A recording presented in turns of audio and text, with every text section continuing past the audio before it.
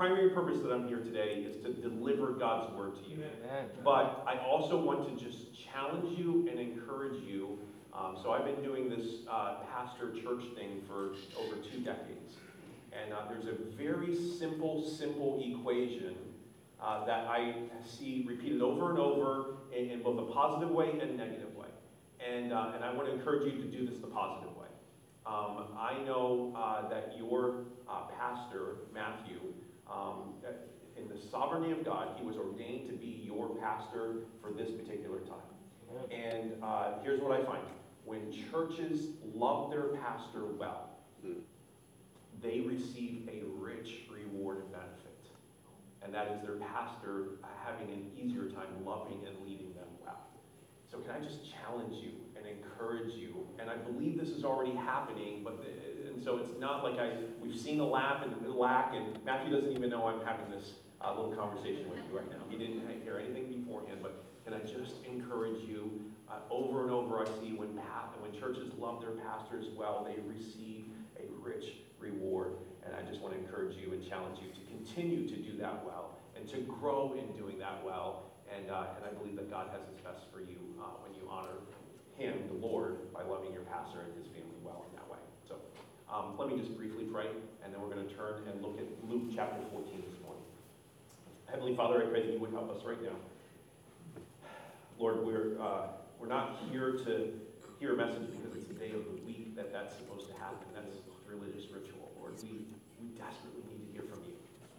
And we want to know you more deeply so that we can live for you the way that you have called us to. So guide us now in these next few moments as we look at this text of Scripture. It's in Christ's name I pray. Amen. So Luke chapter 14, probably the most important words I'll say to you this morning. Turn in your Bible, your copy of the Bible, to Luke 14. Don't want to be somebody who just expounds my ideas here. We want to let the Word of God really direct us. I know that you're a church that's committed to that, and you have a pastor who is very skilled in doing that. And so, again, I want to just continue to look at a text of Scripture and let the text of Scripture really drive us to an understanding and the point of what's going on there, not just some guy's thoughts about this text of Scripture. And with that, can I just tell you that I am looking at this message here today. I was praying and desperately on my knees asking, what does the Lord want this church to hear? And I had a couple different options. And man, I kept flip-flopping back. And I asked Pastor Matthew, and he gave me no help. And I asked Pastor Hang, and he gave me no help. And actually, he directed me the other way, and then I went the other way. And I usually take Hank's advice, but not today. I believe that God has Luke 14 for you today. A guest speaker just popping in, not in the midst of a series, but a message that he wants Fairfax Bible Church to hear today. It's one that I actually studied and delivered to our church up in Lancaster. Mission Church in Lancaster is where I currently am on staff pastoring with a number of pastors. And this was a series that we did, and yet it's a rich message. And I remember when I preached it, I was like, I think this is for more than one church. And so I think that this is for your church here today. Today, I want you to take a look at an invitation to what they call the Great Banquet. The Great Banquet. And as we do that, I want you to just think for a moment and try to connect to this story here a little bit with thinking to what is the most honoring invitation that you've ever received. Like there was a special event, there were a lot of really important people, there was a big deal, and have you ever been invited to something like that? That you had the ability to go and you were just felt so honored that you got the invitation to be a part of that? Anybody have an invitation like that? Yeah? So this is going to be the part of the sermon where you're allowed to talk back for a moment. So if you raised your hand, what was that special event? Somebody shout out a special event that you were so honored to get the invitation to. Go ahead. Somebody? Go. My dad's re-enlistment ceremony. Dad re-enlistment ceremony. Awesome. What else? What else have we got here today? My wedding. Thank you. That usually comes up, and I'm so glad it was number 2 on the list today.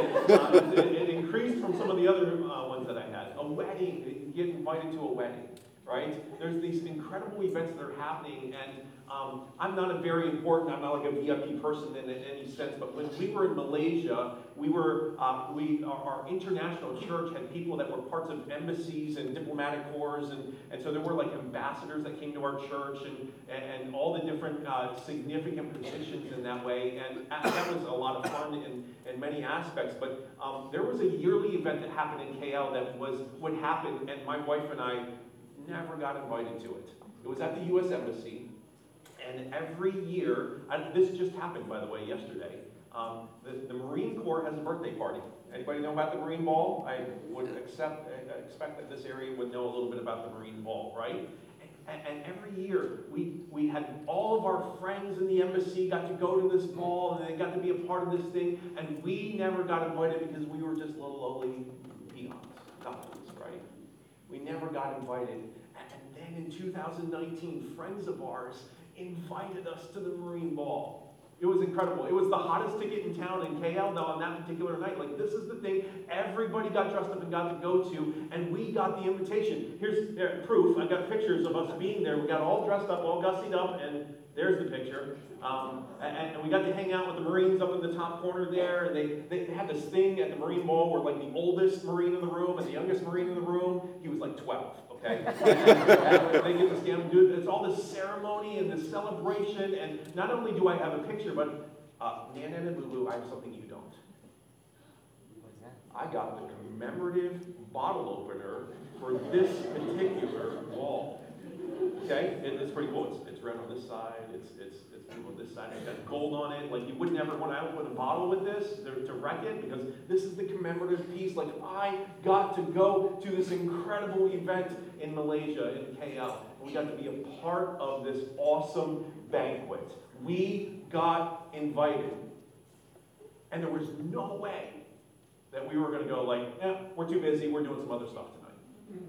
I mean, if you got invited to this is the one that you were like, yes, we're coming, we're so excited, we got to be a part of, we get to be a part of this, like, we're part of the important people tonight, and we got to go to the ball. So when you get an invitation like this, and when you get this verbal or written request to go somewhere to something special, that's what an invitation is, right? You say yes. We said yes, and we had a great night, because we felt included, and valued, and special, and loved, and our names were on the list. We got to show up and be a part of that event. So what if I were to tell you that you also have an invitation to a great banquet? Believe it or not, better than the Marine Corps Ball. That there is a banquet that is coming, and there's an invitation that is on the table for you today. You're going to hear the invitation to this awesome ball, this awesome party, this awesome feast, this awesome banquet that is coming. We're going to see here in Luke chapter 14 that is really what is happening and going on here. That there is a kingdom invitation for kingdom citizens. And in this, we're going to look at the meat of the message. The meat of the invitation actually comes in a very special way. But not in a card that has all sorts of decoration or an email that has some sort of special message into it. It's going to come in a kind of a little bit of a hidden way. It's going to be a little bit of a secret here, because it comes in the form of a parable. When Jesus taught, he taught in what we often commonly call parables. And parables are really, it means to throw alongside. That's really what the word parable means, to throw alongside. And so there is a plausible, straightforward story that supports a main teaching point. That's what a parable is. And this invitation that you're getting today, it's a plausible, straightforward story that is actually teaching something significant. Jesus talked about these parables because even though they're simple, straightforward stories that are easy to grasp, there's a hidden part of it that the disciples asked him, what are these parables? Why are these things there? And he said, for those who I'm calling to myself, they're going to understand it, but I tell these things because there's some people I'm actually hiding some things from. And today I want you to be a part of the crowd that understands and sees not the hidden part where you walk away and you go, I kind of get it, but I kind of don't. But I just want that clarity of this invitation that comes in this plausible, coming along story to the teaching point that Jesus makes. And so I'm just going to make the point for you first, and then we're going to explore it, okay? So if you're a note-taking type, you might want to write this down. I would say that Jesus here in Luke chapter 14 is doing this. Jesus invites everybody to this banquet, to his banquet, but only those who respond with a humble heart actually sit at the table. Jesus makes an invitation to all, to everybody. There's nobody in the room here that he isn't actively inviting to his great banquet in the telling of the story here today. He's not like the group on the left side don't get to hear it, only the group on the right side gets to hear it. That's not what it is. Everybody is going to get the invitation to the banquet. You all get the invitation to this great event. But only those who respond with a humble heart will actually be sitting at the banquet table.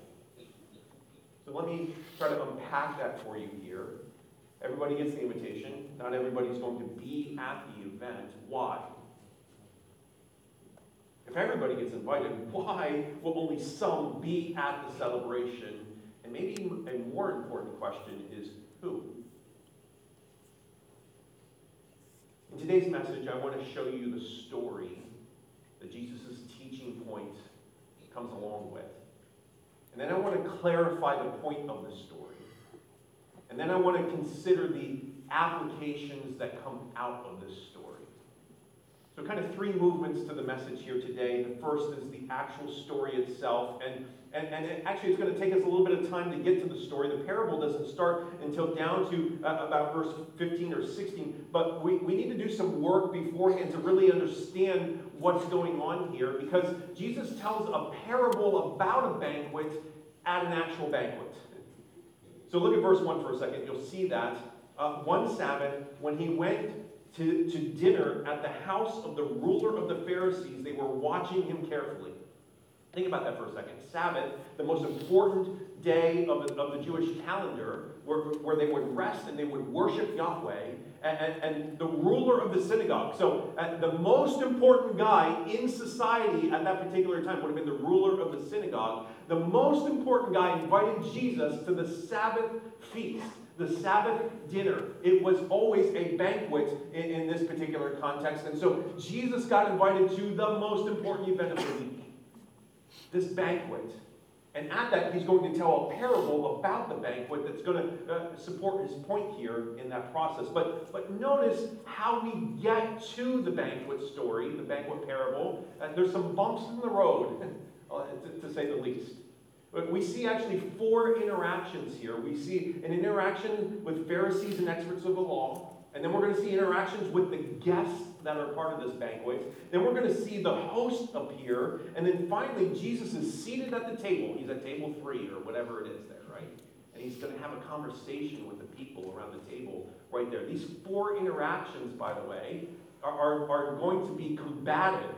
They're going to, it's not like Jesus showed up and had this banquet and everybody was like, he's the life of the party and he was awesome and he was the most important. We had such a good time with that guy. I want to get to know that guy better.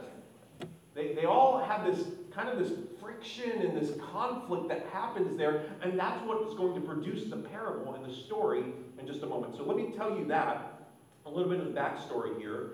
Each of these interactions are tense, because notice in verse 1 it says that he was being carefully watched.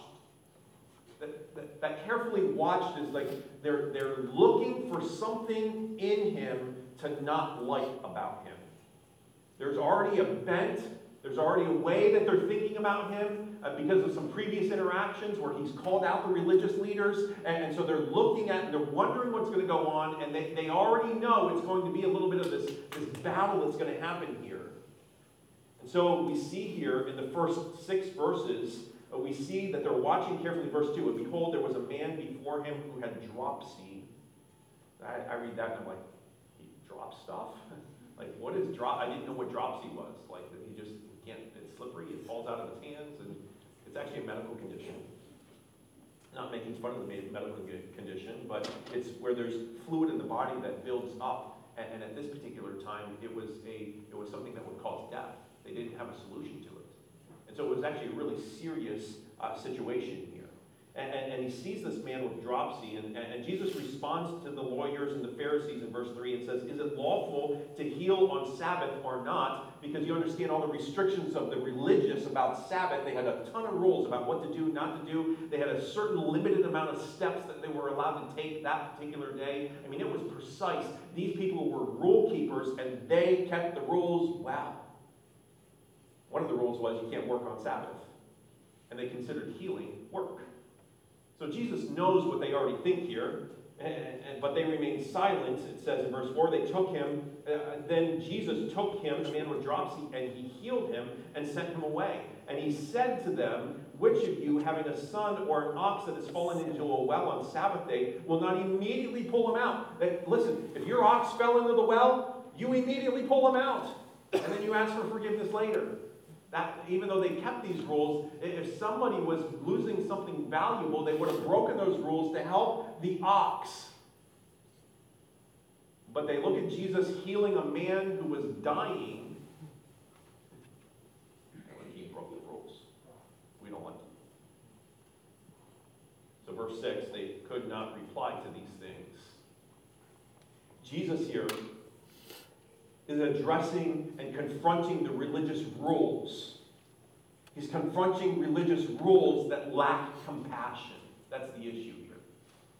And he's like, in my kingdom, we're going to have compassion as part of the rule keeping. In your kingdom, that's not how you do it, but in my kingdom, that's the way it's going to be. And that made them tense at this banquet. Remember, it's supposed to be a celebration, a feast. We're going to have a good time. And immediately, the religious leaders are upset with Jesus here. So then, next scene, we see verses 7 to 11. Jesus confronts religious pride. It says, Now he told a parable to those who were invited when he noticed how they chose the places of honor. And he said to them, now we're not going to get the parable until later, okay? But here, he sees people choosing the places of honor, and he said to them, when you are invited by someone to a wedding feast, do not sit down in a place of honor, lest someone more distinguished than you be invited by him, and he who invited you both will come to you and say, give up your place to this person, and then you will begin with shame to take the lowest spot, because of all the other spots would have been taken, right? So the most important spot would have been up front at the head of the table near the host. And if you try to sit there and then he causes you to say, hey, you've got to go sit at the end of the table, that would be embarrassing, right? Would you be embarrassed? Yeah. And he says, listen, don't try to get the best seats. That's not how to do that. But, verse 10, when you are invited, go and sit in the lowest place, so that when your host comes, he may say to you, friend, move up higher. And then you will be honored in the presence of all who sit at the table with you. Here's the point for everyone. Who exalts himself will be humbled, and he who humbles himself will be exalted. Jesus here is saying the issue with the people at this banquet is not only are they rule keepers without compassion, but they're pridefully seeking position and not exhibiting humility. And in my kingdom, humility is the higher value, not self-seeking pride. The tension here begins to build because not only have the religious leaders now been confronted, now we see here that the guests have been confronted about their choice of seat. Jesus is listen, the focus is on him at the party, but he's not the life of the party. Do you feel the tension starting to rise here? The Sabbath dinner that's going on is getting a little bit tense, and people are starting to recognize there's something going on with this Jesus guy, and he's not really seeming to be like with us on these things. But it doesn't end there, because he then confronts religious status seekers. Not just their pride, but status seekers in verses 12 to 14. He goes on and he says to the man who had invited him, so he confronted the religious leaders, he confronted all the guests who showed up. Now he's confronting the host of the party. This is not how you win a popularity contest, is it? Now he goes after the host of the party, and he said to the man who invited him, the host, when you give a dinner or a banquet, which is what is happening right here at this moment, Do not invite your friends or your brothers or your relatives or rich neighbors, lest they also invite you in return and you be repaid. Now, quick aside. If you go to lunch after service today with some friends, that's not illegal, okay? That's not what Jesus is saying. What Jesus is saying is, if your motivation for doing that is to curry favor with somebody and actually get them to think more highly of you, and you then put them in debt because you hosted them, now you expect that they're going to do it back to you. Do you see what he's kind of getting at here? Do you see that? Yeah. Verse 13, but when you give a feast, invite the poor, the crippled, the lame, and the blind. And we've got to pause here for a second because this is a description of those who are outcast in society. At this particular time, if you were poor or you were crippled or lame or blind, the thought was that the reason that was happening was because you were a sinner and God's judgment was on you. That's a horrible way to think about people who are poor and crippled and lame and blind, because that's not God's opinion. But that's what they thought God's opinion was at this particular time. So this would have been shocking that Jesus says, go invite these social outcasts that you think are sinners and they're in their condition because of that. Go invite them instead of the people who will actually be able to return the favor to you. These people can't return the favor. Go invite them. And verse 14, you will be blessed because they cannot repay you, for you will be repaid at the resurrection of the just. Jesus here is actually going after an issue of generosity. And he's saying, listen, it's not really generous if you get repaid for what's going on here. That's not true generosity. That's not honest generosity. If there's no sacrifice involved in this, that's not generosity. If you're just doing this to curry favor and get something in return, that's not generosity.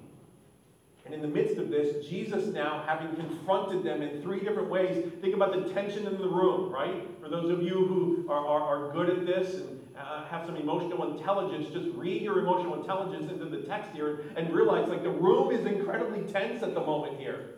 This guy that got invited isn't playing the game the way we're supposed to, and he's calling us out in the midst of all of these things.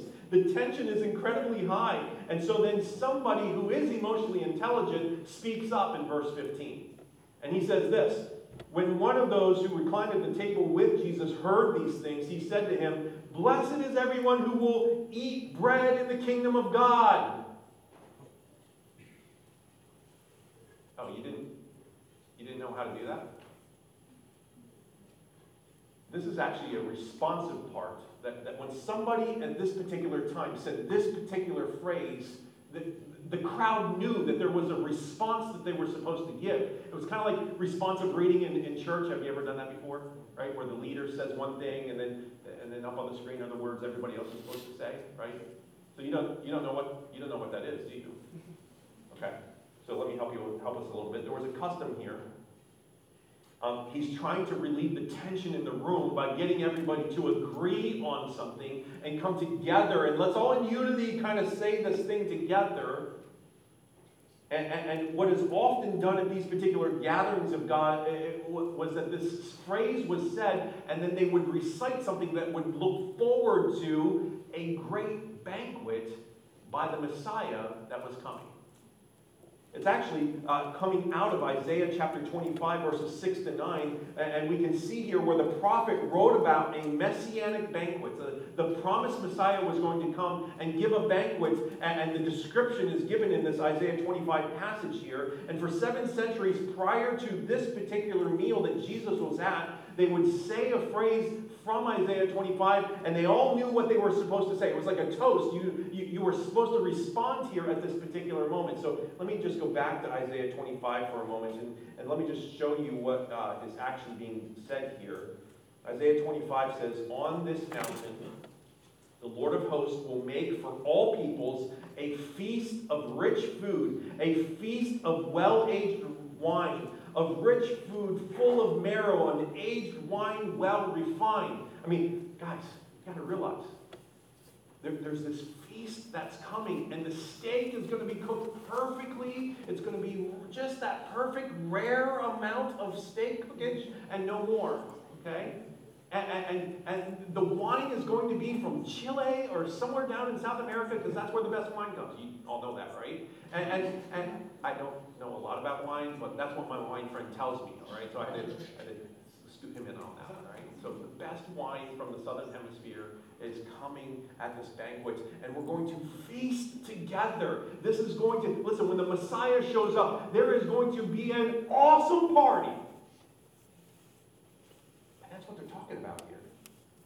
It goes on and it talks about how awesome this party is in Isaiah 25, verse 7. It says, and he will swallow up on this mountain the covering that is cast over all peoples, the veil that is spread over all nations. He will swallow up death forever. You kind of responded properly there. Like, if you got on your feet and jumped up and down and clapped and cheered at that moment, that would have been the right response. Can we try it again? Okay. However God's made you emotionally, redline that, okay? He will swallow up on this mountain the covering that is cast over all peoples, the veil that is spread over all nations. He will swallow up death forever. And the Lord God will wipe away tears from all faces and the reproach of his people, and he will take away from the earth, take all of that away from the earth, for the Lord has spoken. It will be said on that day, behold, this is our God. We have waited for him that he might save us. This is the Lord. We have waited for him, let us be glad and rejoice in his salvation. Yes. Okay. So, at this moment at the banquet where everything is really tense, somebody at Jesus' table number 3, okay, They realize all the tension, and they're like, we got to help this party. It's getting bad real quick. I got to help this guy get out of trouble. I got to say something that will get this thing back on track. And so he says, referring to Isaiah 25, he said, blessed is everyone who will eat bread in the kingdom of God. Kind of. You actually have a recited thing that you're supposed to say. I mean, we're going to put it up on the screen here, right? I think we're able to do that, John. Let's put this up here. O Lord, may we be among the righteous and be counted worthy to sit with men of renown on that great day. Okay? That's what the rest of the crowd was supposed to say when they heard this man cue them with what they all culturally knew because of Isaiah 25. This is how we respond. So pretend like we're at the banquet. Can we do that? And I'm going to be the guy at table 3 who's trying to rescue Jesus for a moment. And in the tension, you understand, right? I can't actually do that. Okay. So we see all this Jesus is confronting the religious leader about their lack of compassion and about their lack of humility and about their lack of generosity. And this man, I pretend like it's me, I'm sitting at the table and I say, blessed is everyone who will eat bread in the kingdom of God. O Lord, may we be among the righteous and be counted worthy to sit with men on that great day. That's what they expected Jesus and the table to say. They expected Jesus to respond with what you just said. But instead of responding with the formula, Jesus said, let me tell you a story. And the parable begins. I want to show you this parable and the 3 different scenes. You understand that a parable is a story that comes alongside the teaching point, so a story has scenes. Let me show you 3 scenes in this particular story, 3 scenes in this parable. Scene number 1 is an invitation to a dinner party. We see in verse 16, but he said to him, a man once gave a great banquet and invited many, and at the time for the banquet, he sent his servant to say to those who had been invited, come, for everything is now ready. Jesus is preparing for this banquet. It says that a man is preparing for the banquet. And it's going to be a great banquet. And the custom in Near Eastern time at this particular stage in time was that there would be 2 invitations. And invitation number 1 needed to be given to say, hey, later this week, we're going to have a party and you're invited. But because they didn't have refrigeration and Costco, They weren't able to get a feast together in the same way that we are today. They had to actually go out and kill the animal and prepare the animal and then cut the vegetables, and they were fresh. Nobody knew exactly. You couldn't put a card out that said at 7 p.m. show up. It was when the banquet was ready, then showing up would actually need to be notified. So there was always two stages to a banquet invitation. Stage number one, hey, we're going to have a party later this week, and then when the banquet was prepared, now the second invitation would come, and they would say, hey, it's ready, come now. And it's kind of like today, where we get cards to birthday parties and weddings and different celebrations, and you're supposed to RSVP, right? And if you RSVP and then you're a no-show and you ghost the party, we understand that's rude, right? You get that? That's rude. What we're going to find here is that there are people who get the invitation. They're like, oh yeah, I'll be there. And then they don't show up. Now, in this particular culture, it's not just rude. We kind of get it. It's also insulting to us. It's like a slap in the face in this particular culture and time to not show up. And so you need to come up with an excuse, right? And that's kind of what happens here in scene number 2. Scene number 2, something's come up. Hey, listen, you're invited to the party, but now something's come up. And what I want you to see in this is that it's absurd. It's absurd. It's absurd. Can you say the word absurd? Say it with me. Absurd. What happens here? You're going to need to say that word a few more times, okay? But let's just take a look and try to show you what is absurd here in this thing. In verse 18 then, when you pick up the story, it says, but they all alike began to make excuses. Now, we're going to see 3 excuses, but notice, is there only 3 excuses according to verse 18? No, they all alike are making the excuses. Everybody is making an excuse. Everybody gets the invitation. Everybody is making an excuse. Here's a sample of the excuses. There's 3. The first said to him, I have bought a field, and I must go out and see it. Please have me excused. And another said, I have bought 5 yoke of oxen, and I go to examine them. Please have me excused. And another said, I have married a wife, and therefore I cannot come. Here we go. 3 excuses. Excuses, they seem legitimate, but in reality, they're actually incredibly offensive. Let me show you that. These excuses are masking pride with dumb reasons. Let me just say it that way. The problem here with excuse number 1 is the custom at that particular time when you bought a piece of land, there was a sequence of events that would have occurred at this time. It would have gone like this. Before a purchase of the plot of land, there would have been a negotiation for the price. Then you would actually go out, once the price was negotiated, you would actually go out and you would walk over the whole property. And you would walk all the borders of the property, you would walk through the center of the property, you would note the features of the property, you would get a history lesson while the previous owner told you what the property had netted to them. Agricultural, like what the yield was on the land at that particular time.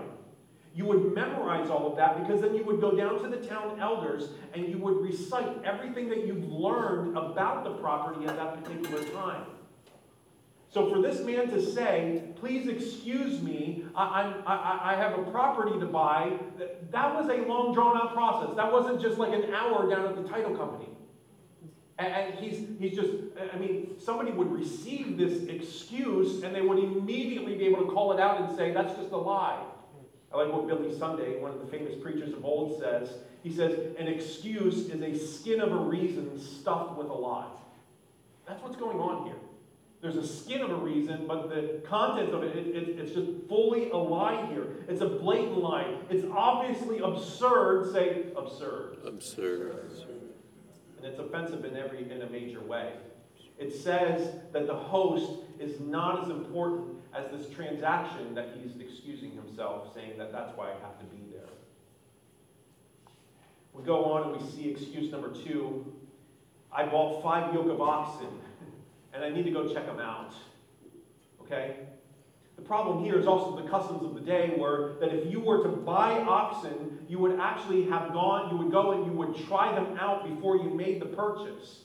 And so for somebody to say, I got to go buy these oxen, it's just, again, another absurd. Say, absurd. Absurd. It's like this. It's like if you were to call your wife on the way home from work and tell her, I bought 5 cars off Facebook Marketplace and I'm not going to be home tonight.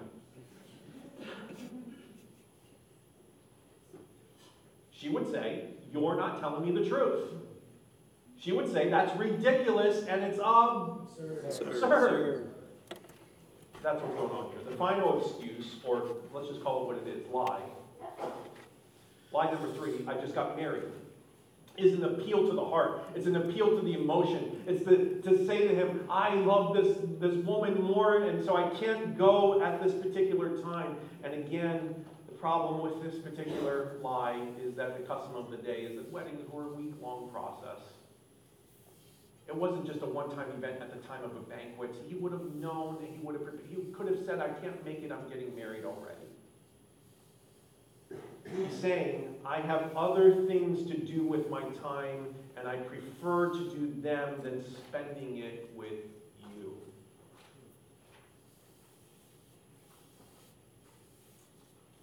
The reality is, all of our excuses for not spending time with Jesus are just as absurd.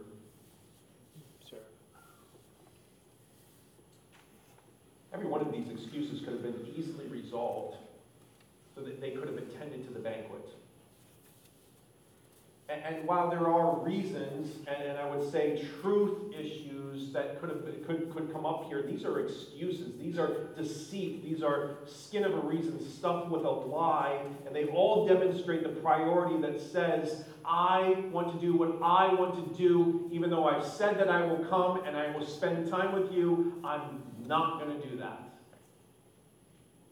The issue is really not the excuses, but it's the desires and longings of their heart.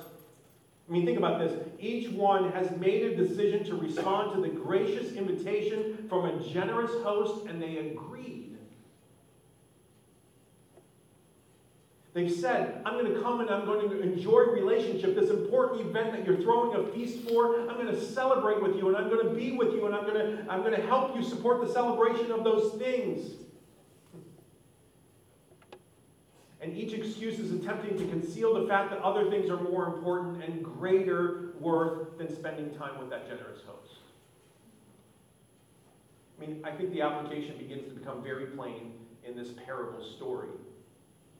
Those of you sitting here today, particularly those of you who have put your trust and faith in Jesus Christ, those of you who have heard and received the invitation from Christ for a life in relationship with Him, saved by the blood of Jesus Christ, those of you who've heard that invitation, you're the one who's made a decision to respond to the gracious invitation of the King, and you've committed into this relationship with Jesus Christ and to follow Him in discipleship. And yet, how many have responded to the invitation, choose only to follow Him when it's convenient, or they have nothing else to do, or they have no desire that is greater at that particular time? How many of us don't show up and delight in a relationship with Christ because we have something else that we deemed more important? That's not where the parable ends, though. There's one more scene. Scene number 3, the party must go on. We see in verse 21, it says this, so the servant came and reported these things to his master. Then the master of the house became angry and said to his servant, go out quickly to the streets and the lanes of the city and bring in the poor and the crippled and the blind and the lame. And the servant said, sir, what you have commanded has been done, and still there is more room. And the master said to the servant, go out to the highways and the hedges and compel people to come in, that my house may be filled. For I tell you, none of those men who were invited shall taste of my banquet. Jesus says, go out and make them come in so that my house will be full. That's his desire.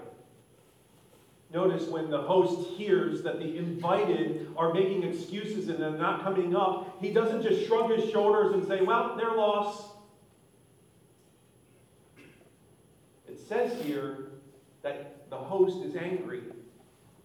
He's emotionally invested.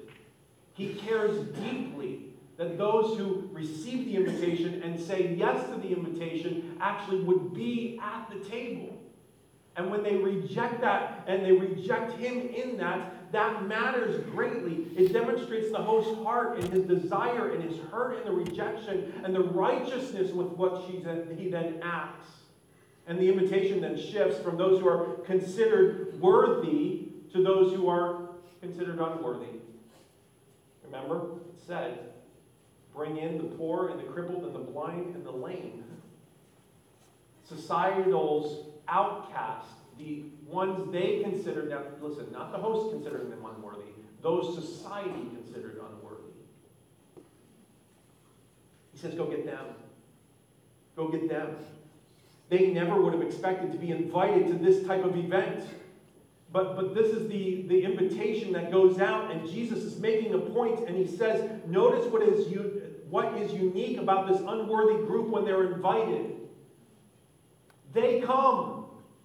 They come to the banquet. They show up. They don't make excuses. They value it. And even though they have other things going on in their life, they're not greater than this invitation that's been given. The value of being at the banquet is heavy on them, and they don't treasure anything else more than that. And so they come and they run and they crawl and they say, we'll be there. So what's the story mean? That's the story. What's it mean? What does it reveal? Well, here's the point of the parable. Number 2, if you're taking points here, taking notes. Note number 2, the point of the parable is this. Jesus invites everyone to his banquet, but only those who respond with a humble heart are those who sit at the table. It's just that simple. This is revealed by contrasting the two different groups that are invited to this banquet. We see group number 1 who make excuses, and excuse number 2 who will attend the banquet. And group number 1, more than likely, they're independent and wealthy and capable and visionary and self-assured and satisfied and preoccupied, not unlike many of us in this room. They were religious people who showed up at the right times, read the holy book, recited scripture. They were well off and educated and independent. And they presumed that they were getting into the kingdom. They presumed that they would be sitting at the table. But they're not in the kingdom. They're not in the kingdom, we see in this story. In the parable, they find something else to do, something that's more important to them, rather than coming to the banquet. But the contrast is group number 2. Group number 2, this group is dependent and needy and handicapped and broken and damaged and filled with doubt and marked by baggage of life and afraid and hungry and alone. But they're the ones at the table. They're the ones at the table. They're the ones sitting at the banquet table. This is a surprise. The original hearers would have even been insulted that Jesus would have taught a story that said they weren't going to be there. Rather, these social outcasts were going to be there.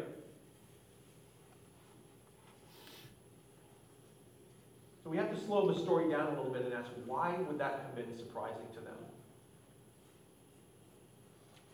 This contrast between those who consider themselves worthy and the ones that should be invited to the banquet, and the unworthy who would never receive the invitation. Why? What? Jesus, what point are you making here? Well, remember, it's a parable, and so it's a plausible story designed to teach a point. And we see here that nobody enters without an invitation, but notice, everybody gets the invitation. Everybody gets the invitation. Group 1 got the invitation, and Group 2 got the invitation.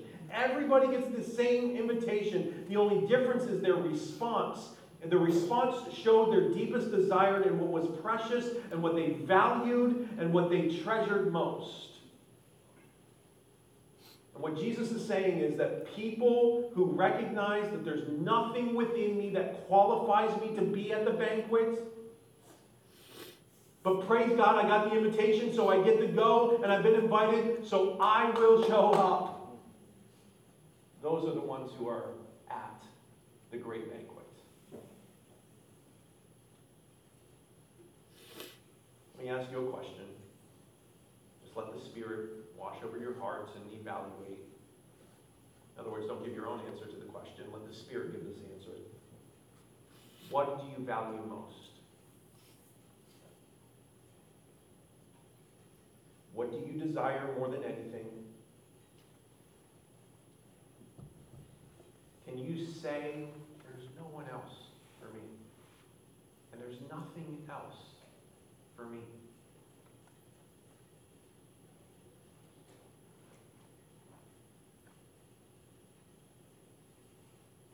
And as the Spirit helps you answer that question, can I just tell you that the story is in Scripture, and the time of invitation is still happening right now. So if there was ever a time where you could be honest and say, that was true, but the text of Scripture and the Spirit is telling me right now that I can be invited and I can come, that invitation still stands today. Right now. Right now. I can say, I'm going to put everything aside that was more important. And I'm going to come to the banquet.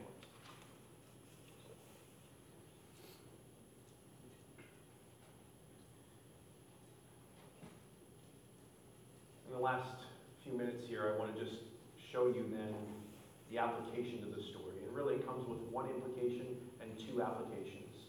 The implication is this. Jesus wants a full banquet and he invites everybody. That's the implication.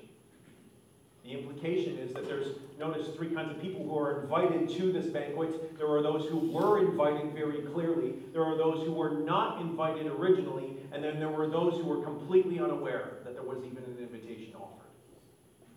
The invited were the original audience, the religious leaders, the Israelites.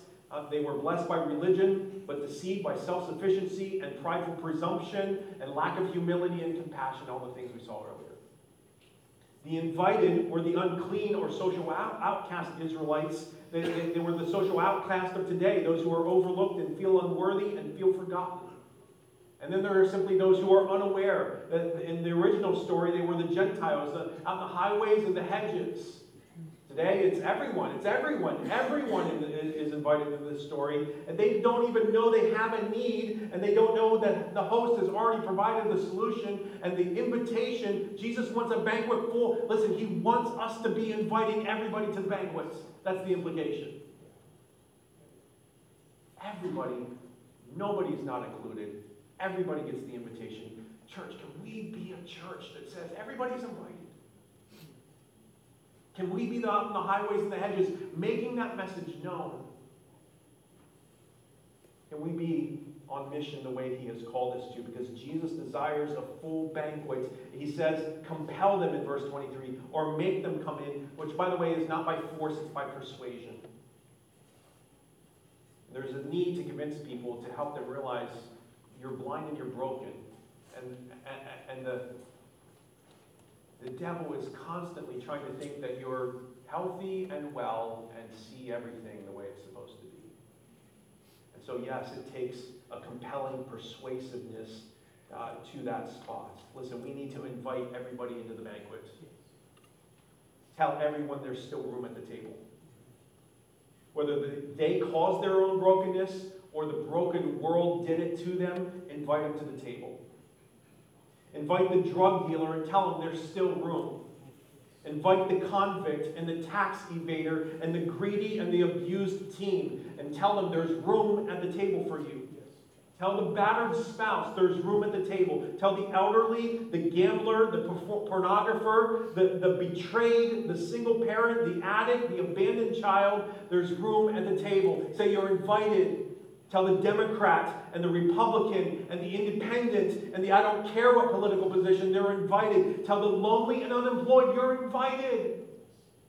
Tell the broken and the bruised and the burdened that they're invited. The wayward and the weak and the wanton, you're invited. The damaged and the depressed and the disheartened, there's room at the table. The sick and the suffering and the sinner, Jesus is compelling me to tell you to come. The anguished and the afflicted and the anxious are the ones who can come to the table. The tempted and the tried and the tortured have a spot at the table. The lame and the lost and the least have a spot at the table, and the outcast and the overlooked and the overtaken, they can come too. And the poor and the persecuted and the perverted, there's a spot at the table. Tell everyone and anyone that you come in contact with, there's still room at the table through the grace of God through Jesus Christ. Amen.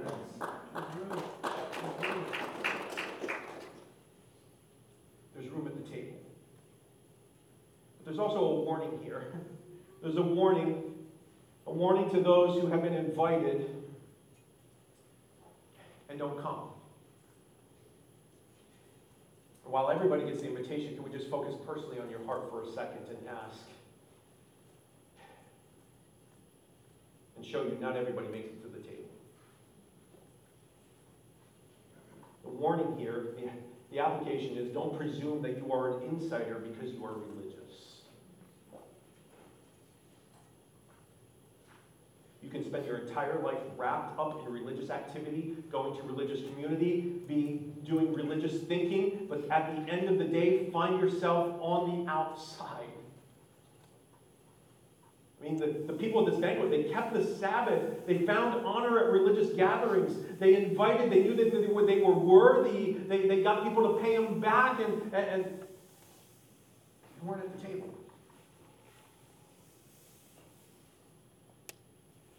So I would encourage you to repent. If you've considered yourself religious, Jesus is talking to you. And if you feel the tension in the text, like the religious leaders would have felt, Jesus is confronting you, but know that his confrontation is actually the invitation. Yes, he's calling you to something different. But the call to something different is actually an invitation to be in relationship with him and be at the table. It's an invitation to say, it's okay if I'm broken, if I'm poor and crippled and lame and blind. That's actually the people who get it and come to the table. And if you think you're better than all that, you won't come. And then lastly, notice that you are invited, so just come. That's what we're getting to. It's just that simple. Just come. Just come. The invitation still stands. You're not going to be able, by the way, to repay this invitation in any way, and that's okay. Because remember, Jesus said he wasn't in it for getting repaid back for when he got invited, when he was invited. You're not too far to respond to the invitation. Whether you're in the room here today or you're in the room physically, but you feel like you're in the streets and the alleys or far away down the roads and the hedges, the invitation is to you to come. Jesus is spreading his arms wide open to you. And listen, don't let the tension of the confrontation cause you to miss that his arms are wide open to you, and he's saying, no, it's for you. Come. But remember, there's only one way to come, and that is to recognize that you are poor and crippled and needy, blind and lame. It's not because of any awesomeness on your part. So that you make no excuse of prideful presumption and pursue other things. When we recognize we're like group number 2, needy, broken, marked by doubts, have baggage, filled with anxiety, fear, hungry but not always sure what for, Jesus says, come. Excuses and not show up. Lord, help us to repent of anything that is more important to us than you. Lord, by your Spirit, help us to release those things now. We know we can't do that in our strength. Change our hearts, we ask. Transform us in that. And Lord, help us to be those who get to be the messengers to tell everyone they're invited. Help us not to limit. Forgive us, Lord, if we were to limit the invitation. Help us to be messengers of yours that say, come, There's a great banquet who's put on by the great King who says that he wants you there. Lord, help us to